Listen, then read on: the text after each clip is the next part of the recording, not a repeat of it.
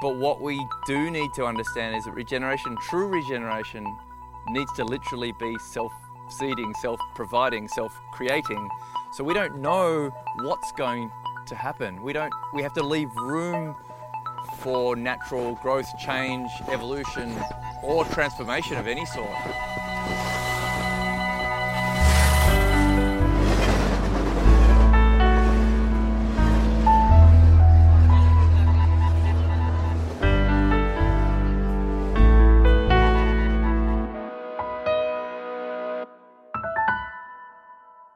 Hello, and welcome back to Travel Beyond, where we partner with leading destinations to explore the greatest challenges facing communities and the planet, surfacing their most inspiring solutions. I'm David Archer, editorial manager at Destination Think, and I'm recording this from the coastal village of Dajingit, British Columbia, which is in beautiful Haida Gwaii, the territory of the Haida Nation. And I'm Rodney Payne, CEO at Destination Think. I'm recording from Revelstoke in British Columbia, Canada, a city on the territory of 4 First Nations, the Sinaiks, the Secwepemc, the Silks, and the Ktunaxa. We are talking about the role of travel and highlighting destinations that are global leaders. We talked to the changemakers who are addressing regenerative travel through action in their communities, often from the bottom up. And we're actively looking for the best examples of efforts to regenerate economies, communities, and ecosystems, so please do reach out to us if you have a story to share. Last time, we heard from Darren Riwi of Taketuya and his son Mike Riwi, the executive director at Manatahuna Charitable Trust, and they both brought us a Maori perspective on care for the environment.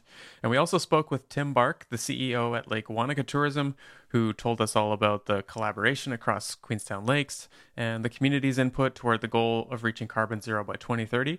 So check that episode out if you haven't been there yet. And in this last episode of our 6-part season, we're talking with Trent Yeo, executive director at Zip Trek Eco Tours.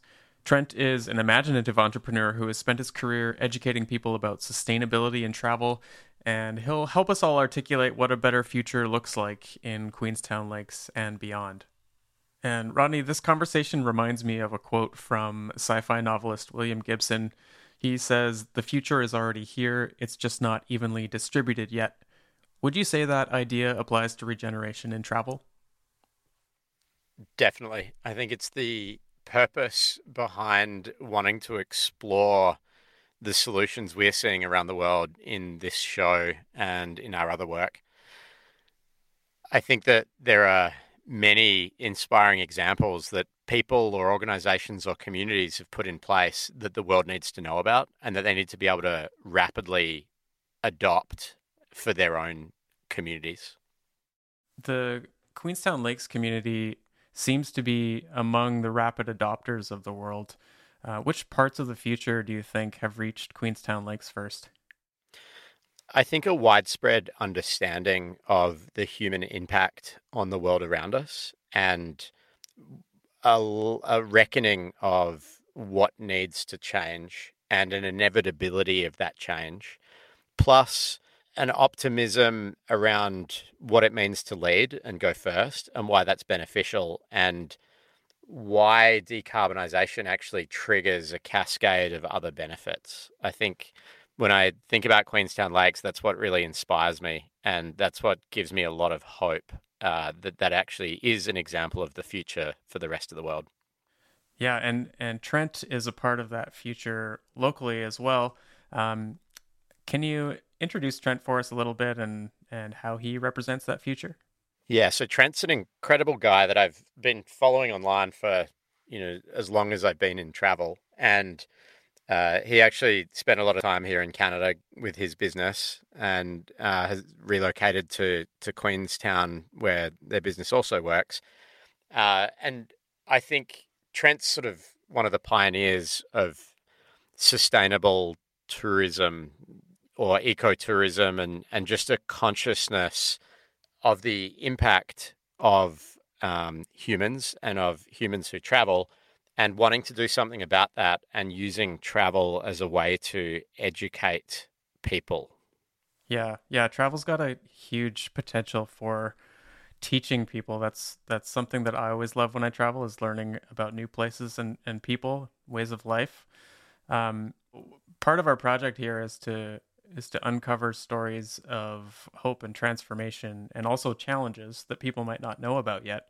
And I think there might be a danger that some people might look at Queenstown Lakes and say, well, they're way beyond us. They've set a goal to reach carbon zero by 2030. I cannot possibly imagine the political system where I live doing that. There's not enough support for rapid decarbonization, or maybe not enough skill, not enough of us know what to do about it. What would you say to someone who might think that way and be a little bit hesitant? I think that effective leadership that I'm seeing is all about being brave enough to go first. So I'd be thinking about what can you do in your life or your business to show what's possible and that it's not scary to make some change, and that actually that change often results in cost savings or new employment opportunities or other co-benefits that, people may not see or realize. Because I think if we can show possibility, we can show what's on the other side rather than something abstract, right? If we can show that things are working and there are different approaches around the world. And this really is, one of the benefits that travel brings, is to see that another way is possible. And I think that's a lot of the purpose behind Travel Beyond and this show, is to connect with the people who have made change so we can really learn from them and create content that can be easily shared in other communities so that the best ideas from around the world can be adopted. Yeah, and I love thinking about the kind of constellation of great initiatives and efforts that are already making an impact in different places, and how we might be able to bring those ideas and people together to cross-collaborate or just to inspire one another. So on that note, let's go now to your conversation with Trent Yeo, Executive Director at Zip Truck Tours in Queenstown Lakes. The last couple of weeks for me have been really inspiring. And in a week, I have to go back to what I'm calling normal society and try and integrate again after having inspiring conversation after inspiring conversation. And we've been really lucky to be able to come back and talk to you again. There's a few people we're revisiting and wanting to dive deeper on a few sort of themes that are emerging. And we've had lots of chats, and you've been helping us with the project that we're doing to look at how do we achieve this massive ambition to decarbonise by 2030, and how bold and aggressive can we be. And even for me on my own journey, I'm learning so much as we go, and it's challenging me and my thinking and my behaviour. And I love that I'm getting pushed harder by the community here. There's so many questions I want to ask you, and I'm just going to throw them out. So you've spent most of your career educating people on the importance of the environment through travel. Is it working? I would say my aspiration for talking to people has for sure been really quite limited in its impact. I would say that people come to us for a zipline adventure, and that's cool, and they should go home with the fun and safety that brings them. What I'd love to do is bring them a contextual piece that helps them to understand our connection with place, because that's why we are set up. I think that the worldwide travelers are looking and seeking for more in their experiences, though. So I think that all you can do is give people an opportunity to learn, be inspired, etc. And they will take what they want out of that. What I would say is we've had some extraordinary emails and commentary back to say I wasn't expecting that level of integration with the sustainability story and the sense of place and all that sort of stuff. They thought it was just a whole lot of good times and we're a low impact business, but our whole business is designed to tell those stories. So as the marketplace changes and is seeking more and value out of their time, which is the most valuable resource, I think that businesses that are storytelling, particularly storytelling around impact, change, and design, are going to become more important. I think it's hard to assess the real value of what we do From a basic and background view, though, is I believe strongly in the idea of memory making, and that memories are wholly based on an emotional state, a heightened sense of fear, or heightened sense of enlightenment, or a heightened like not enlightenment, but sort of like fun and adrenaline, and heightened, all these heightened senses. That's what we remember out of anything in our lives. And so whilst we're traveling, whilst we are disconnected from our own reality, our own world, I think we have a responsibility to tell a story during those, what I consider to be potentials for transformational moments. I think of most of the people that I've sort of followed and know in the travel space, like you're one of the earliest operators that were really, really beating the drum for more environmental components to tourism. Do you feel a growing sense of urgency? Yeah, I think about our business, and I think about the way we set it up, and I think about the messages we talk about, and all of the things that we do to the nth degree. And I'm like, I don't want to be the only one doing it. In a way, like, it's a marketing edge for us, and it was for a while. But I'm tired of that. That's not what we can possibly hope to be the future. So my internal aim is to build collaborators around this, and to see other people making real changes in the way in which they do their work. And it's not just tourism, right? It's just, for me, it's business, the economics of business, the interactions of business, the mana of being in business, I think needs to be uplifted. And that's, maybe that's what the next 10 years is about. Are you seeing that change? What I'm seeing in our community is a kickback on general business as usual development and evolution. I'm seeing a rise in community groups trying to gather to deal with systematic challenges. I'm seeing a government, local government as well as a national government, really legislating and building some structures around support and enabling green technologies and new innovation and all that sort of stuff. In terms of the marketplace is slowly shifting, and it depends on which international group or which domestic group you're talking about. I do see some movements, but it's still really early days. I still feel like we're kicking into the early stages of the exponential around the marketplace. In terms of peers, I've got more peers to talk to about this, and suddenly the work that we're doing is popular and interesting. And so we're definitely collaborating with more people around the work that we're doing and our aspirations. And you know what? Some people, all they can think about is catching carbon and throwing it in the ground. And other people can the only thing they can think about is don't travel ever. And I think you should let them both think about those things, because we probably need all of them. And humans don't need to all work on the same thing.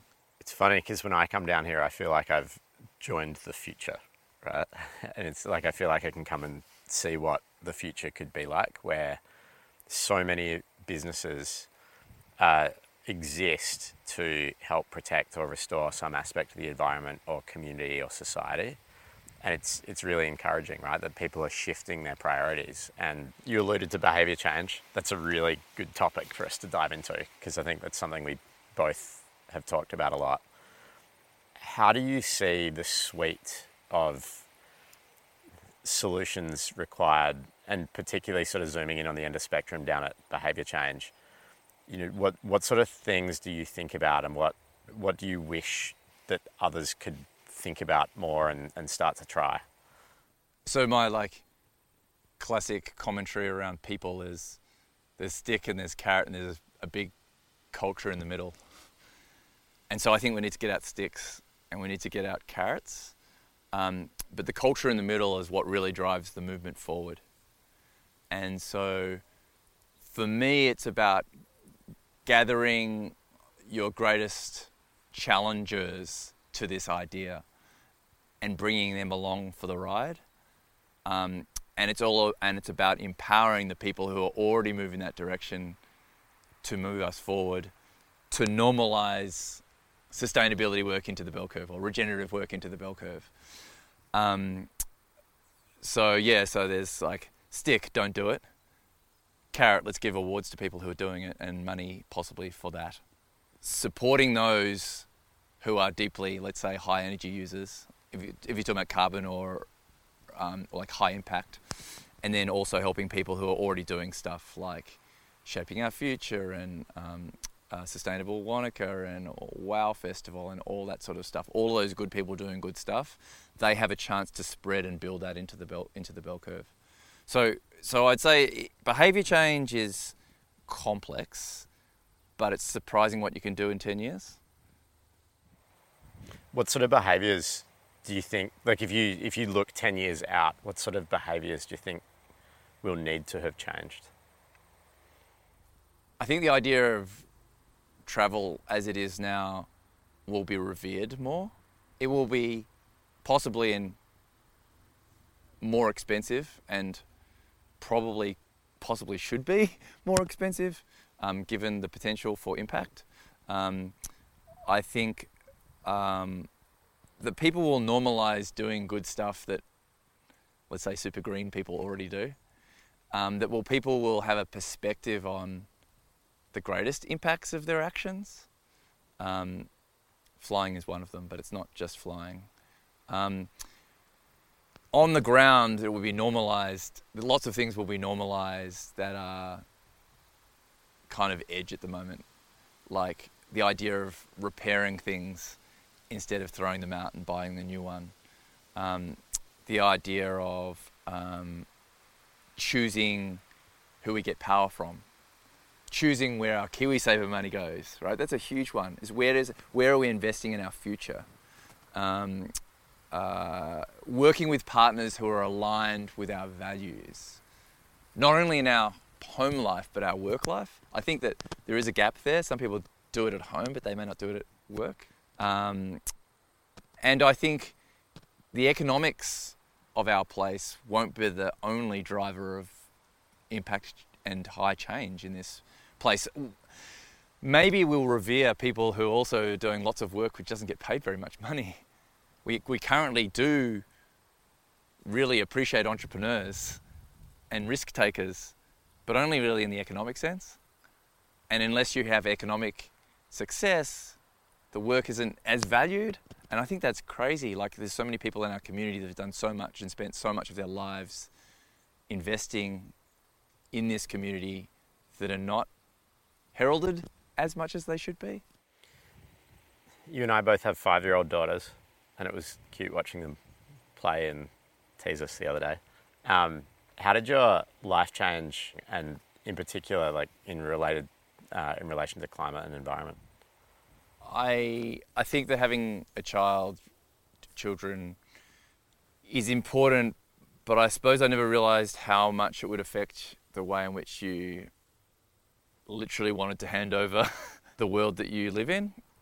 I do feel like it's a direct responsibility. It's like, when she's 18 or whenever, she's probably 12 when she starts to get feisty, she is going to say to me, like, did you do everything you could? Did you do in the way which you thought was appropriate? Did you work hard enough, or was it just a thing you did on the side? And I feel responsible for that. One thing that I would say is it's not just people with kids, though. I think that you can think about yourself as an ancestor of other people, and if you think about what our parents would expect of us and the values that they instilled in us, I think that they would expect us to do as good a job as we think is important, and could sustain another generation of humans, and further to that. I think that we shouldn't forget that we are ancestors of others, and they have an expectation for us too. Do you feel hopeful or fearful about the future? I think it would be wrong to say I don't feel hopeful and fearful about the future. It is a tension which, as I've described before, makes me feel unsettled. Unsettled to a point where I'm not exasperated and given up to despair, but The one thing that I would say about this is a sense of haste, a sense of urgency, which should relate to the idea that our council and our country has taken on climate change as a climate emergency. And I wish that some of the learnings that we had from COVID through that emergency could be taken to this challenge and problem, which is much more wicked, much more complex. What I love about the 2030 plan is not the ideas in it, but probably literally the date that we've suggested that we can achieve it, or that we're aiming to achieve it. And of course, I would suggest it's not really a moonshot unless it really is going to the moon. So I just think that the 7 or 8 years that we have to get there is a long way to bring a lot of people. And I think that there's already people, as we've met here, that are already in that headspace about opportunities that exist and the challenges that may be structural or funding or behaviour change, right? But once again, I just think it's the rate of change, and it's the rate of change of moving the bell curve. But I also believe, maybe this is an example of hope, is that people here are pretty smart and see the writing on the wall, see the opportunities in business or for their not-for-profit or for their community group to move in a certain direction. So I kind of think that there's eyes wide open sort of view of we need to make change.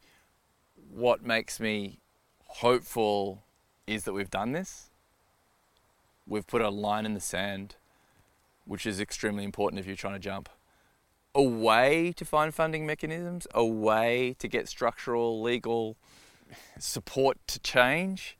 And I think that it sends a message for sure outward that this could be a beacon of hope or a exemplary case of a community coming around an idea. So I think we're capable of it, but we haven't done the work yet.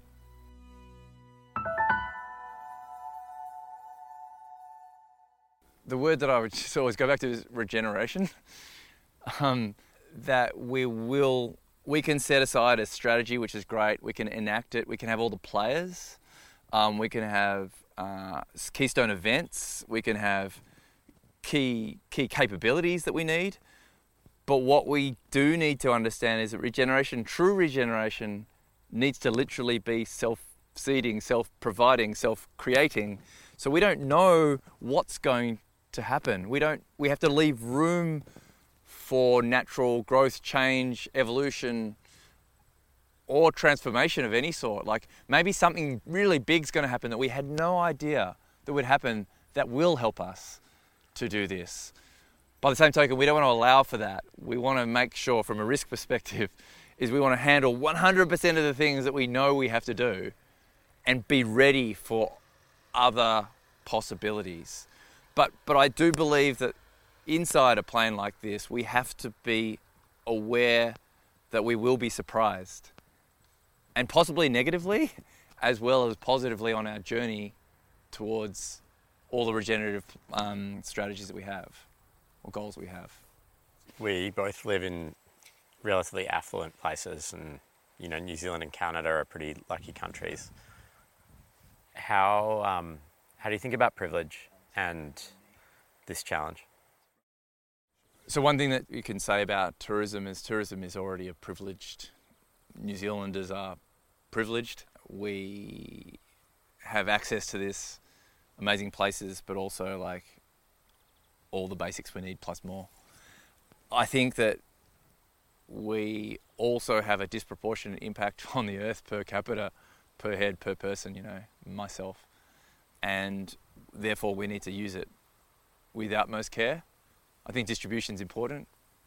I also think that understanding your own footprint and responsibility is important. I think that tourism and travel is a huge part of humanity. It's not just something we do for fun. I think it is fun. And myself as a multi-generational nomad is what I would say, is I've recognised the importance of family, heritage and culture. And I've personally always been involved in travel and recognised the value of not speaking the language, of being the outsider, of being humble in places that I'm the foreigner. And I think that is another part of humanity, this idea of exploration and adventure, of challenge, which I think is super vital. As a place, we're a point in time for people's memories. And I think that we have a great potential of creating those memories to be meaningful memories rather than just emotional memories. So once again, I just think that the idea of travel is really important to me, culturally, historically, but I think it's important for humans. And as a person who loves to travel and does it, I say, more carefully than I've done it before nowadays, is I think that we need to do travel better. We need to do people movement better, because if we can't do it better, then as a business person, I don't want to be involved in travel industry. One of the reasons I wanted to come back and talk to you in particular is something you said a few times about how travel can be a force for good, and I know you really believe that. How do you think travel can and should use its privilege to change hearts and minds? And do you think we're at risk of losing our social license if we don't? Yeah, I think that the travel is significantly a dispersal of ideas. It's an interchange of humanity.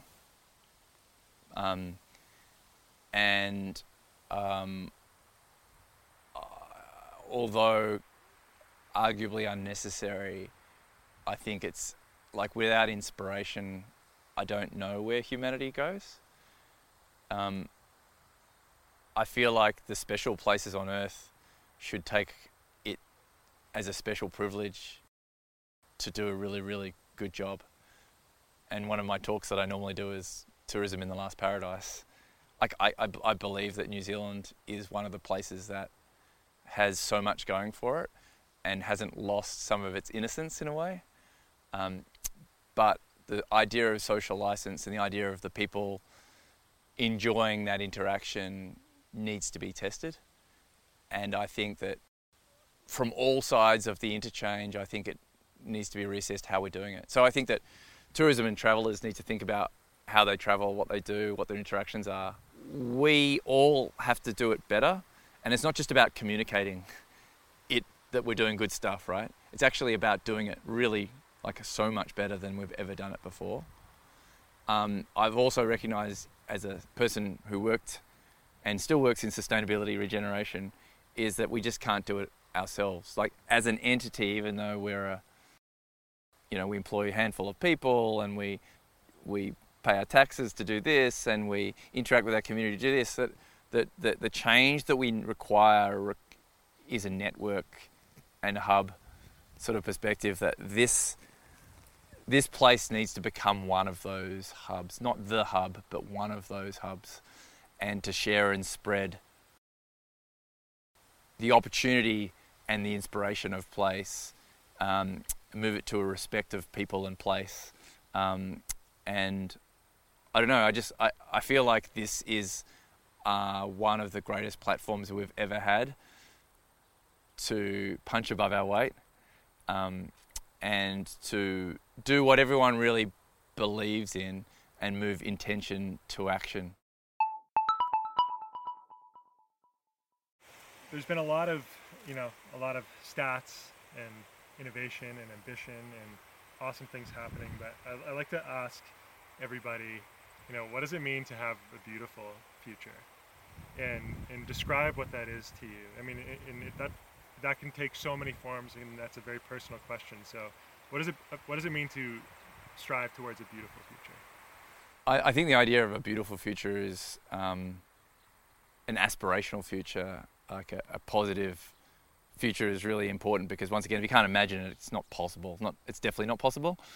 So for me, let's say by 2030, my daughter will be 12, let's say, and I think that she would feel like that she had the most opportunity for her going forward, going into her adulthood, as I had, at least, and that we started to recognise the days of easy and cheap oil, gas and coal was over, and that economically, equitably and practically it was just better to use decentralised energy sources, classically renewables.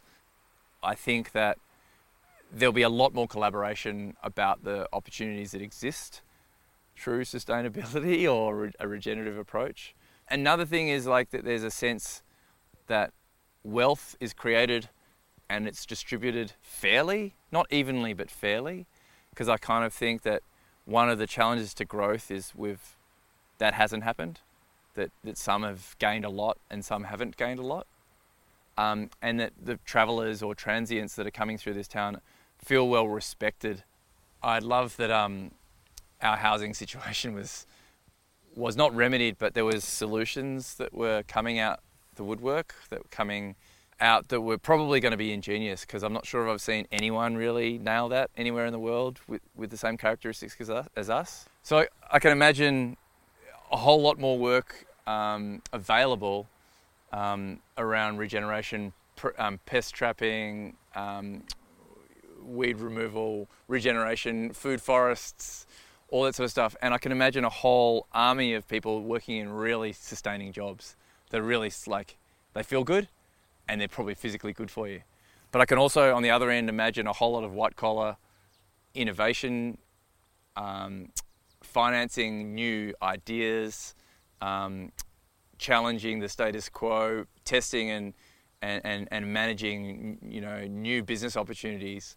And I kind of think if you look at the future and the opportunities that will exist from it, ultimately we're a service economy, and that's a good thing for humanity, like not producing things, because the supply chains and the ecosystem negative impact is much less, but the positive impact is so high.